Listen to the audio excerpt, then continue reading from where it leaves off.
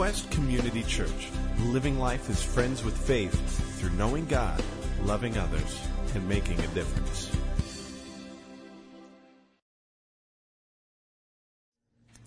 You will be blessed when you come in, and blessed when you go out. The Lord will grant you the enemies who rise up against you will be defeated before you. They will come at you from one direction, but flee from you in seven. The Lord will send you a blessing on your barns and on everything you put your hand to.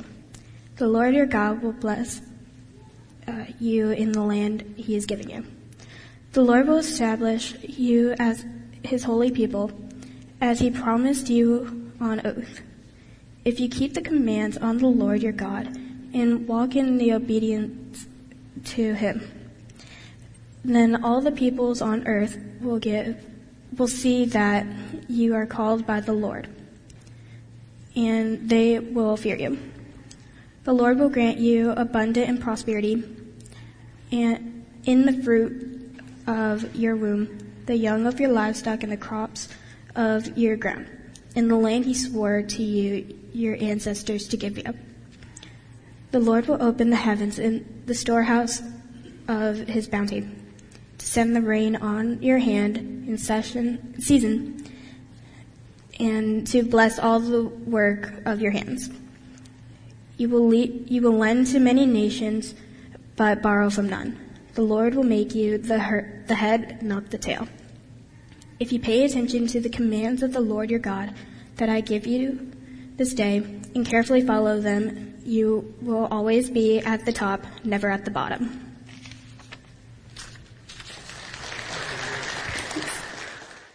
Thank you very much.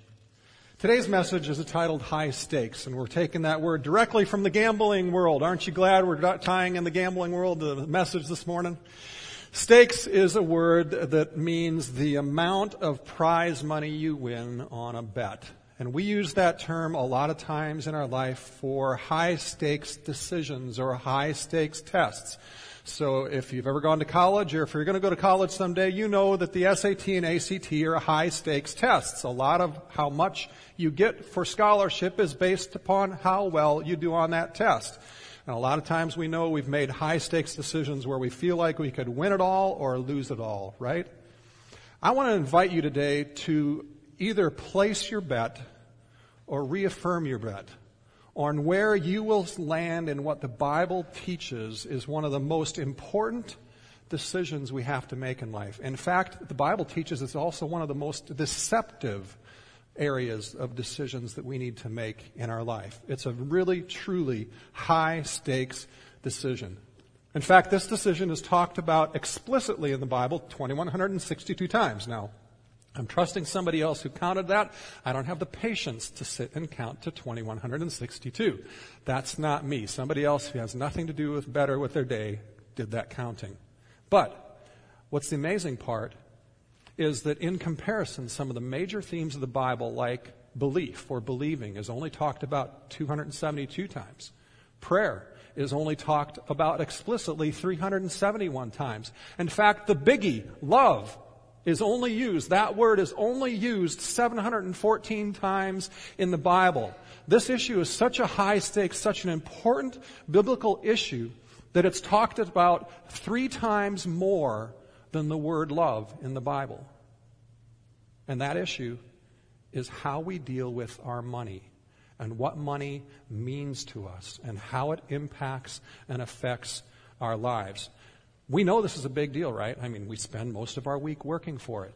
I mean, right? We spend most of our effort. Most of our stress, most of our worry in life is centered around having enough or not having enough, and fear associated with money. Many of our fights in marriage, in fact, the second leading cause of divorce, is about this issue of how we think about how our hearts react to money in our lives. Some of you may be saying, oh no, another message on giving. Well, I actually did count this. In my sermon, I only have today 7 sentences on giving. Okay? I can count to 7. That's not too big of a number. I want to start today where God starts, in outlining the stakes he's asking us to bet on. and the decision he's asking us to make and the promise that he wants us to realize in this. If we were to paraphrase the text that Emily read earlier and just put it in common language, what God is basically saying to us is, if you will bet on me, if you will go all in with me, if you will trust that I have the best intentions in mind for you when it comes to security and money and wealth in your life, then it says in verse 3, you will be blessed everywhere you go. In verse 4, it says your family will be blessed, and your business will be blessed, and your finances will be blessed. Verse 5, it says you will never have to worry about food. Verse 6 says you will be blessed in everything you do. Verse 7 says you will not be able to be defeated by your enemies. And verse 8 kind of goes on and says, oh, and did I tell you, I'm going to bless your business and your land and your finances and all that you do. Verse 9, it says, kind of, come on, go all in with me, because if you do, verse 10, you will have a stellar reputation that people will look at you over that reputation and be in awe. Verse 11, and it says, and by the way, did I tell you, you will be abundantly prosperous in your business, in your finances, in your security, in your home. Verse 12, it's kind of like God is saying, are you listening? I want to pour out a blessing and prosperity on you in ways that you can't even dream. So much so that you will always have enough. In fact, you will never have to ever charge anything or borrow any money again, because you will be the one people will be coming to borrow money from. And verse 13 says, if you go all in with me, you will be the head and not the tail, leading from the front instead of grasping, just trying to make it from behind in life. And God's invitation to all of us, myself included today, is simple. Will you choose to believe that? And if you choose to believe God's intent is good towards you in that, will you then choose to act like you believe it and obey him? And what he says is good wisdom in the way we think about money, the way we operate, spend, save, and do our business in life. See, in one sense, it's an invitation that's really fun and easy to give. God is saying, do you want to have more prosperity in your life than you have at this point that you are now experiencing? I mean, I feel kind of weird and obvious making that invitation. I mean, I'm just basically asking you, do you want to be more prosperous? And the answer is kind of like, well, duh, right? I mean, who doesn't want to be? Now, some of you may be thinking, maybe a few of you are thinking, well, prosperity isn't all about wealth. Sure, it's not. And you're maybe thinking, we don't want to go down the road of prosperity preachers and all that stuff. And no, I don't want to go down some of the abuses that have been in the line of that. But can I just interrupt that objection that's going on in your mind? Even that thought about prosperity is more than just money at the moment. Can I interrupt that and say, didn't the Scripture just spend a lot of time talking about your business flourishing, about wealth, and the fact that he wants you to experience the promise of feeling secure and well cared for financially? I mean, that's what the Scripture just said. And the promise of wealth is not just isolated to this passage. It's all throughout Scripture. Proverbs 8:18 says this, with me are riches and honor, enduring wealth and prosperity. Proverbs 13:22 says, a good man leaves an inheritance, leaves the abundance, leaves the extra, leaves the wealth, not just to their children, but to their children's children, their grandchildren. Jesus talks about God's desire to bring us multiplication in all areas of our life, including wealth, through things like the parable of the talents and the parable of the sower. But he's very explicit about money being something he wants to see us prosper in Luke 6, where it says, give and it will be given to you. A good measure, pressed down, shaken together, and running over will be poured into your lap. For with the measure you use, it will be measured to you. And Paul, later on in the Bible, talking specifically about giving and money, says this in 2 Corinthians 9.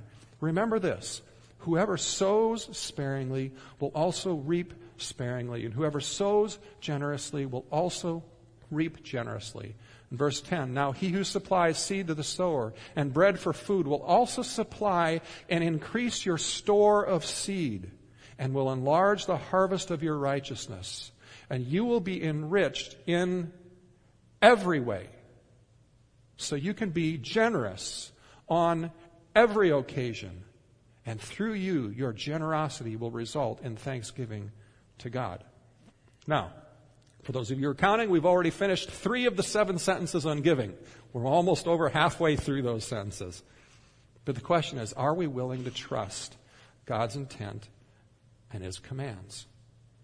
And are we willing to go all in with our bet on this highest of stakes game of life and wealth, and see that how following God's teachings on how we think about it, how our hearts react to it, can indeed bring greater wealth to every single one of us than what we are currently experiencing? You know, I'm assuming that most of us here, in many areas, some if not many areas of our lives, have our lives oriented around good, solid biblical wisdom and wealth. But I'm also assuming that every single one of us has areas of our lives, including myself, that are not aligned there. And that if we learn to align our hearts and our actions even more with God, we will experience greater blessing than we are experiencing, greater wealth in greater measure than we are experiencing right now. To set the stage, to talk more about what God has to say about this, and specifically, I want to actually go back now to a famous short story. It's a famous short story by Leo Tolstoy called How Much Land Does a Man Need? In this story, the main character's name is Pahom. And Pahom is sitting in his hut one night after work, and he's a peasant farmer, and his wife is there, and his sister, who's the wife of a city tradesman, is there visiting with her. And the wives are having an argument over which life is better to live. They're arguing, is it better to be a peasant farmer, or is it better to be a city tradesman? And as he's listening, Pahom listens to his wife make an argument that is really compelling to him, that he ends up agreeing with. And she says to her sister, who's a city tradesman, she says, if your husband loses his job, you have nothing. You could lose your entire house. But if things go bad for us, we still have our land, and we still have a food source to survive. And life is better as a peasant farmer. And Pahom's sitting there relaxing over by the fire, listening, and he kind of agrees with that. But he thinks in his head, he thinks, yeah, that's true. But I think I would be happier, though, if I owned my own land.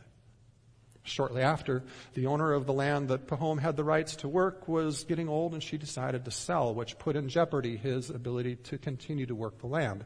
So he went to her and went to some other people and arranged to be able to get a loan and pay her and buy the 40 acres he had been working most of his adult life. He works really hard over the next couple of years and pays off the loan, and he's walking through his fields, and he's so happy. He just looks at the sky. The sky is bluer, the grass is greener, the flowers are prettier, and he's just so happy because it's his. It's such a beautiful thing to have it be your own. He's content. But for the nuisance of a few of the neighboring peasant farmers who let their stray cows or sheep wander into his corn or his fields, or they wander over on his land. And that becomes frustrating enough that Pahom thinks, well, I need to do something. I can't keep overlooking these trespasses. I have to set things right and teach them a lesson. Otherwise, they're going to destroy everything I have. And one day, he's walking through his land, and he's walking through the grove, and all of a sudden he walks into the middle of it, and there's a whole bunch of trees, not just one or two, but a whole bunch of trees that have been harvested by someone, and he doesn't know who it is, but he figures out, he thinks he knows who it is, and so he sues him, he takes him to court.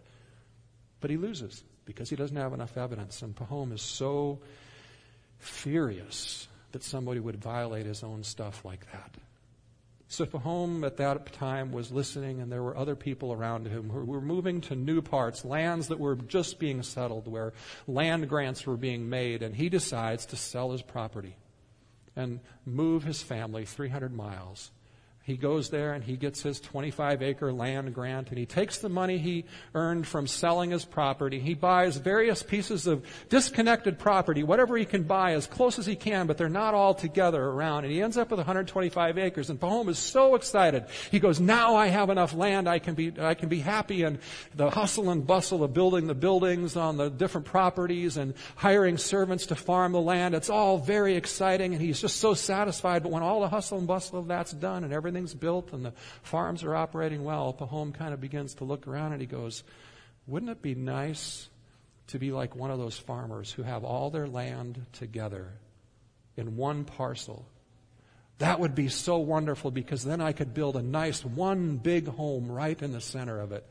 And I'd have more land, and it would all be together, and life would be so easy and so beautiful. So he again begins looking for land, and one day he runs across another peasant farmer who had 1,300 acres, but he had gotten himself in financial difficulty, was needing to sell. So they sat down. They haggled over what they thought would be a fair price, and Pahom walks away trying to go get things in line so he can actually make the deal official and close on the deal. But on the way, he runs into a dealer who is back from a distant land, and he sits down and talks with him, and the gentleman says, "What are you doing?" And he says, "I'm buying 1,300 acres for X amount of dollars." And he says, "Oh, where I just came from, I bought 13,000 acres for the same amount of land among the barbarians, a number of days away, weeks walk away." Pahom questioned the dealer, what did one have to do to buy such a vast amount of land? And the dealer looks at him and says, all you need to do is you need to meet the chief of the barbarians. You need to bring him a gift, and you need to drink with him, and then he will offer you a question of what do you want. So Pahom and his servant travel the weeks down the road. They come to the barbarians' land. They meet the chief. They wine and dine him, and they give him gifts. And the chief finally turns to him and says, "What can I do for you?" And Pahom answered, "I would like to buy land from you." And the chief responds and says, "We would surely love to sell you as much land as you would desire." And Pahom can't hardly believe it. He looks at him and says, "Well, how much do you want per acre?" And the chief says, No, we don't do things that way. What we do is, if tomorrow morning you meet me on the top of this big hill just outside of town here, you come before dawn, you put the money that you have to buy land in my hat, and then you start walking. And we'll give you a shovel, and you just mark the land every so often to mark what your land is. And he says, here's the deal. We'll give you 1 day to walk. If you walk as much as you want, but you have to come back to the hat before sunset. If you get back before sunset, all that you've walked around is yours. If you don't get back before sunset, you lose everything. And the money is mine, and you don't get any land. Pahom, what an opportunity.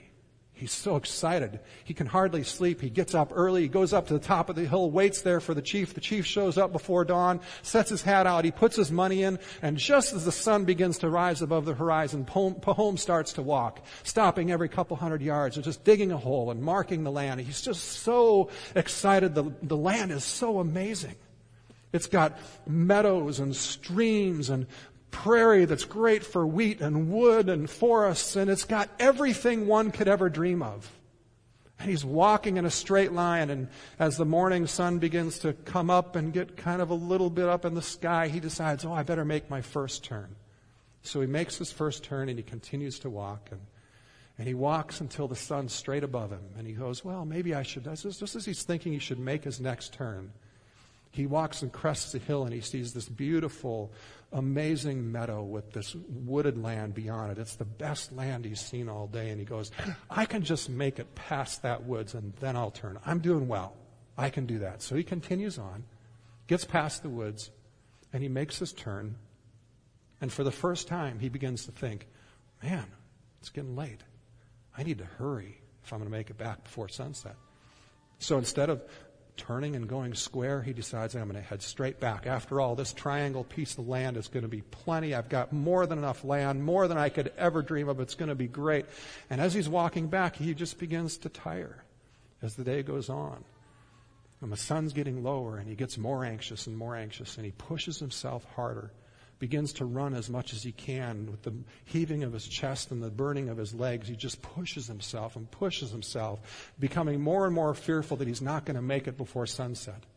And just as the bottom of the sun touches the top of the horizon, he makes it to the bottom of the hill where he started.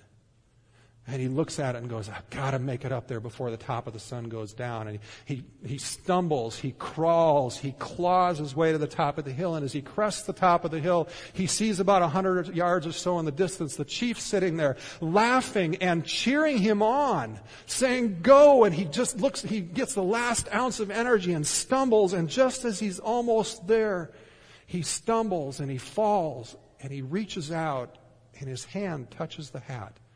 Just 1 second before the sun goes below the horizon. And the chief looks at him and goes, this is a fine man. He has plenty of land. What a great man this is. He has gained so much. And Pahom's servant came running to him and tried to raise him. But as he turns him over, he sees blood flowing from his mouth. And Pahom is dead. The servant picks up his shovel. He digs a grave for him. About 6 feet from head to toe. Is it about all the land this man needed? How much land does a man need is a profound story that touches both the reason why we don't become happy and wealthy, and it also touches the reason why we don't often trust God with the way we operate in business and our finances and follow His commands. You see, while Jesus' desire is for us to prosper and grow in wealth, Jesus also recognizes that there's a major reason why we don't experience it. And He alludes to that region, actually talks about it pretty explicitly in Mark 4:19, where He says, the deceitfulness of wealth is so huge. You see, Pahom's story is a story not so much of greed, it's a story of avarice. It's a story of the universal effect of sin and the deceitfulness of wealth on every single human heart. Now, few of us would identify ourselves, and few of us would even identify most of the people we know as greedy, right? But all of us struggle with avarice. Now, for those of you who got perfect scores on your SAT English portions and ACT English portions, you don't need me to define it, but I wasn't that smart. I needed to define it for myself because I don't know what avarice meant. But before I define it for you, I want to illustrate it a little bit more through some stories. How many of you remember your first car? You remember your first car? This is my first car. It was a luxury 1970 Chrysler Newport Custom hardtop with cloth seats and air conditioning. All you guys who are too young, it was really cool in 1970 to have air conditioning. A lot of people didn't have it in their cars. That's how far we've come, right? My car was almost exactly like this. It was a really dark navy green. We used to refer to it as a big enough car that if you put a turd on the top, it'd be a tank. And it was built like one. This car had a 387 high compression engine, and it would get up and go. I actually made it 15 miles in 10 minutes one time, all for the purposes of not forfeiting a summer league basketball game that I had to be there by a certain amount of time. And it was really stupid for me to do that, kids. Don't do that, but I did that. That was it. By the time I got the car and I became the owner of the car, it was 1984, and I was a senior in college. And the car was on its second engine, and I had to check the oil more than I had to check the gas. I never left home without at least 2 or 3 quarts of oil in the trunk because it leaked so much oil. The whole thermostat system for the heat and the air conditioning had gone out, and we couldn't find anything to replace it. So a farmer friend of mine helped me redo the plumbing underneath the hood of the car so that we put in a brass water valve that allowed you to turn the heat on and off, which meant, if you're following me well, in the winter, when it's cold out and you want heat, the only way to change the level of heat in the car was to stop the car, open the hood, put on a thick leather glove, because that brass valve, if the car had been running, was now between 200 and 300 degrees, and you would turn the valve one way or another. So, me being a smart person, I quickly discerned that the best way to regulate heat in the winter was, when the winter season started, just turn it on full blast, and if you're too hot, open the windows. So, I'm driving home for Christmas. It's snowing out. It's 0 degrees. I'm driving with my windows open, and I'm getting everybody driving by me going, what are you, crazy? Right? And the AC was out, and so summers in Oklahoma, where I was living at the time, when it was 105 degrees out, you can imagine how blistering hot that car was with no air conditioning. And did I tell you that the year before I got it, I bought it from my parents, my mom backed out of the driveway in front of a school bus. And we never repaired that. The back quarter panel was still dented. To the very dying day of that car, you could still see the yellow school bus paint just embedded in the car. It was beautiful. It was a wonderful car. And I actually didn't move up too much by the time I got to my third car. My third car, if you took the floor mats out, it was so rusted you could watch the pavement go by underneath your feet. But they were paid for. They were great. They helped me earn money. They ran most of the time and got me where I needed to go. Students and parents, here's a question. What are your expectations for an acceptable first car? What are your expectations for a second car that would be acceptable for you to have, that you wouldn't be embarrassed to drive? What are your expectations for an ongoing car in life? Now, I love having a good, nice, reliable car, so hang with me for the point. Avarice. There's a common saying that we all hear, whatever size home you have, you will grow to fit it and overflow it. If you've moved several times in your life, you know that statement to be true, right? The National Association of Home Builders keeps track of the average size of home and all sorts of statistics. From 1950, the average size home in America was 983 square feet. By 1970, the average size home was 1,400 square feet. By 2009, the average size home in America was 2,700 square feet. All the while the average size of household decreased from 3.37 people in a 983 square foot home to 2.5 people on average in a 2,700 square foot home. Fewer people, more room. You see, in the 1950s, it wasn't even thought twice of that it was healthy, good, normal to have 2 or 3 kids sharing one small room in a home that had one bathroom. Avarice. You know, my wife and I are not currently actively looking, but we had been looking for a while and just found it too difficult to do at the moment. But we were looking to downsize, and as we were looking to downsize, looking at homes for a while, we saw a number of homes that were going into foreclosure, and it always amazed me that you could go buy a home that was going into foreclosure and see a almost brand new $40,000 car sitting in the driveway. Avarice is an insatiable desire for more, to get more. And when we get it, it doesn't satisfy us. And when we get it, what we've got becomes the new norm, and we need bigger, better, more, nicer the next time around, and we keep getting more, and the norm keeps adjusting higher. The Hebrew word for money is actually kesef, and it's from the word to desire, to languish after something. Its meaning is actually not unlike what we would define today as addiction, and an incurable thirst that is never satisfied. So our question that I ask myself and ask all of us today is, what is your relationship with money? Have you ever struggled with not having enough? Have you ever struggled with having too much? And even when you have money, do you worry about it? See, all those questions lead us to the core questions of today's message. Is pursuing all the wealth and the stuff, what's the cost you're paying for that right now? The stuff you have. And what will that cost be in the future, in the end?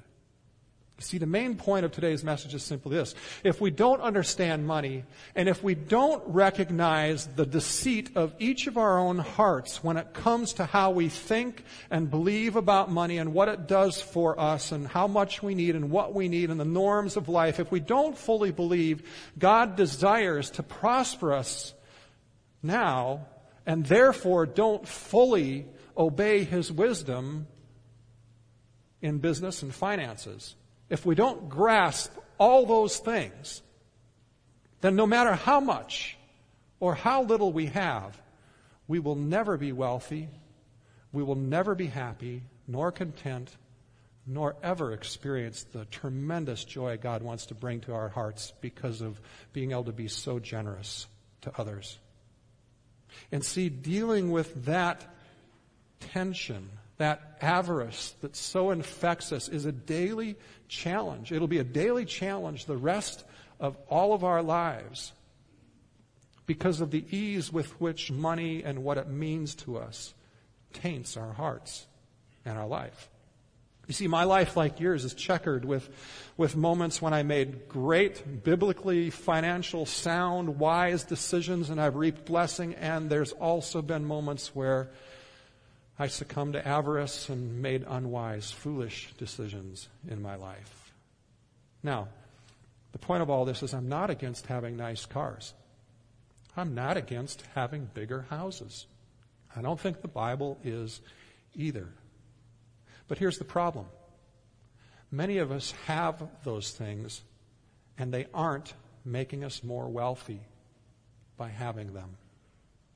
Because wealth is not the things that we have around us. It's the things we own. It's how much money we have after all of our debts are paid. And because we don't keep our hearts in check, because we succumb to avarice in our own lives and don't trust God, these are just some sample examples of what's happening to us as Americans. This chart actually shows the household monthly savings rate for a number of different countries around the world. The United States is the bottom line. Over the last number of years, our personal household savings that we are putting away each month has significantly decreased to almost zero. In fact, one month it went below zero for the first time ever in the history of the United States when they're tracking it. And notice that there are many countries as well that are experiencing some decline, but a number of them are higher than us. And the reality is we would like to blame the fact that we're not saving more on our economy.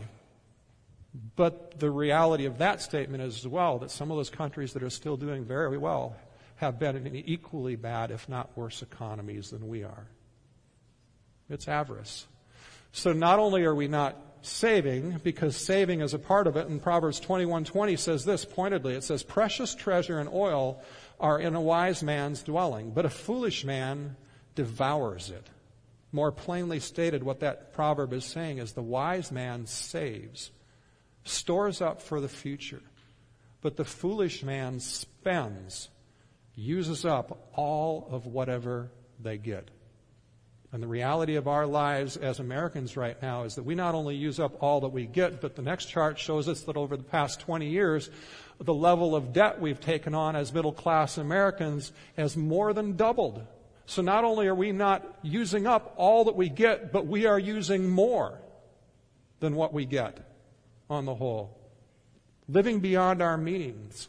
Worshiping what the dollars can bring to us in terms of how it makes us feel, or whether we like the beauty of it or not, or the status and the identity it brings to us, rather than worshiping God. Proverbs 22:7 warns us. It says, "The rich rules over the poor, and the borrower is the slave of the lender." The slave of the lender is one who owes another person. The first scripture we read today, God promises if we follow His ways, we will not borrow from anyone, but instead be the ones who lend to others. But we still go on. Even the credit card debt in the last 40 years has gone from 1.4 billion credit card debt to 2007. That's a lot.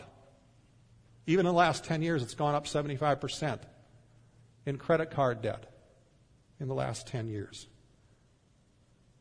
And, I'm not here to debate today the fine intricacies of debt-leveraged wealth.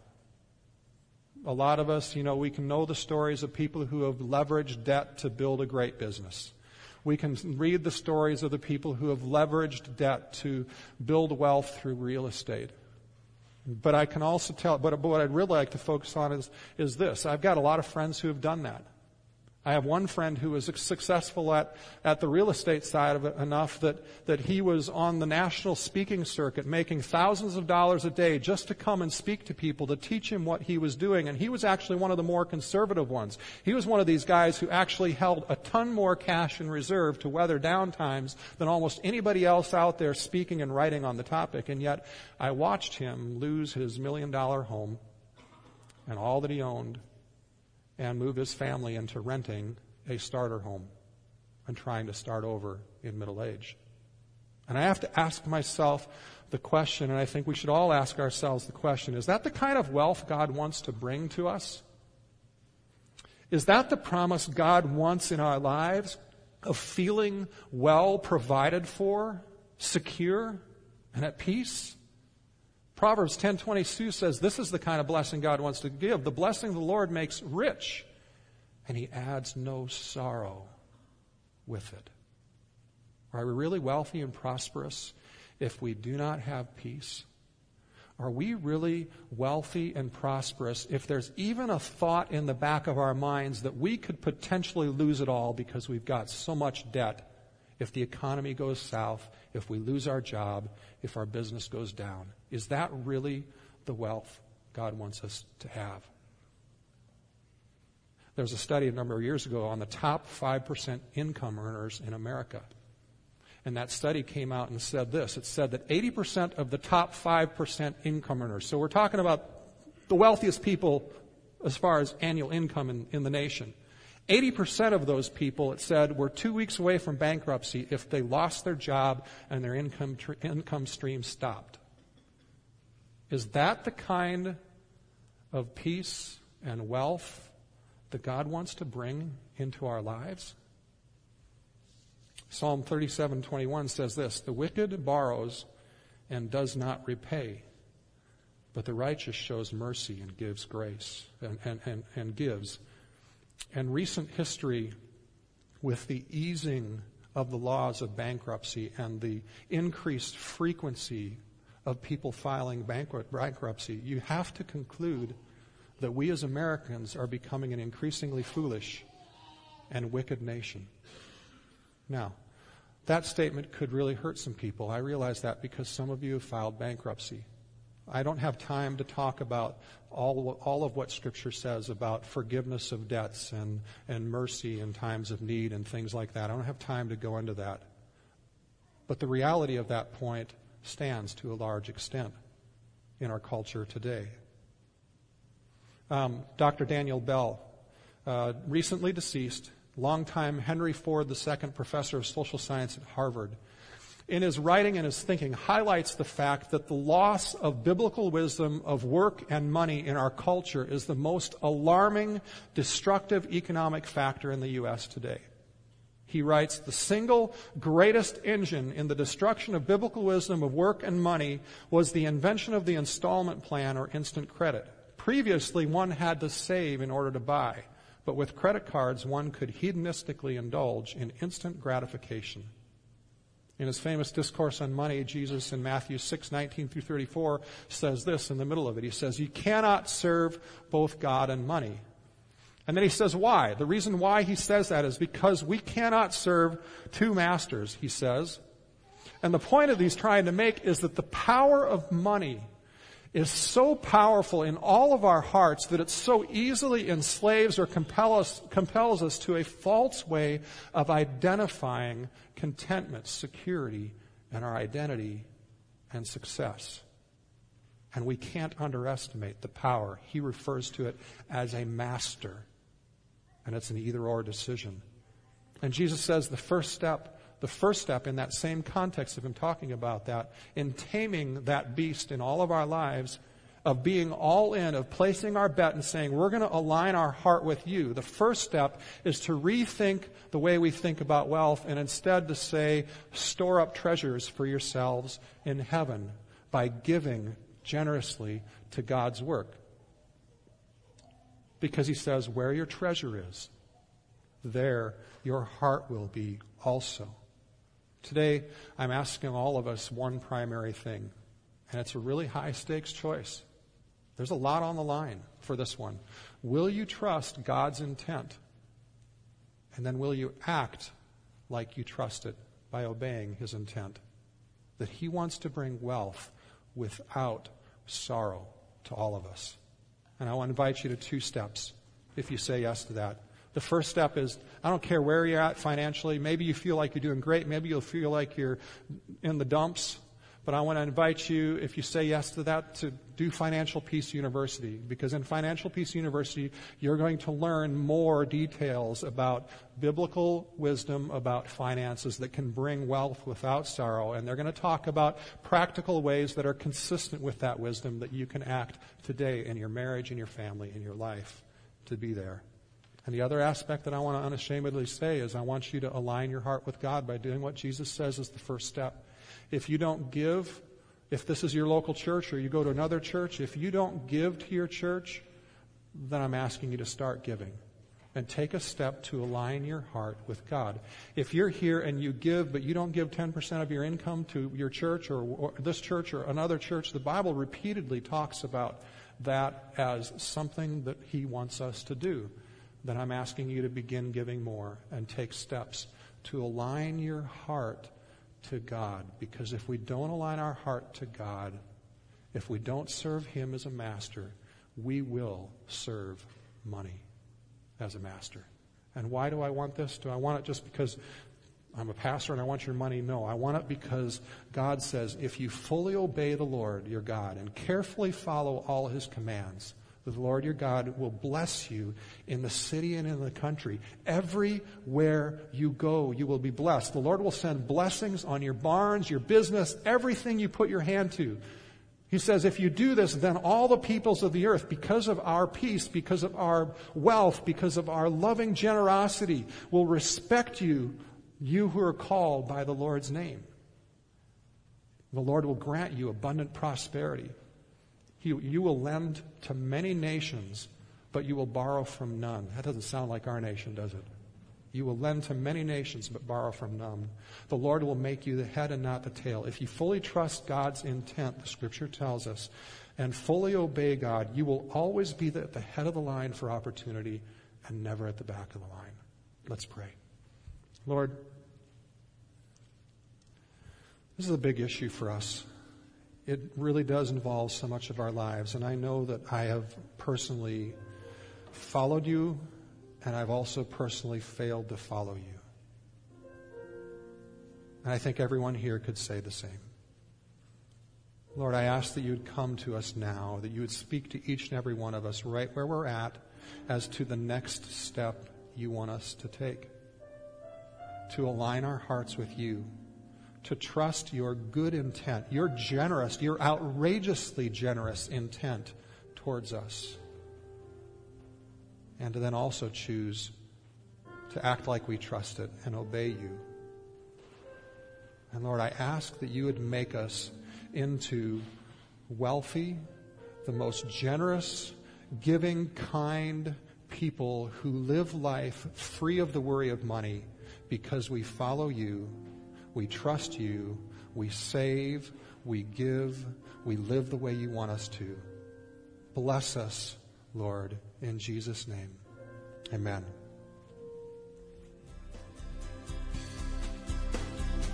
Thank you for listening.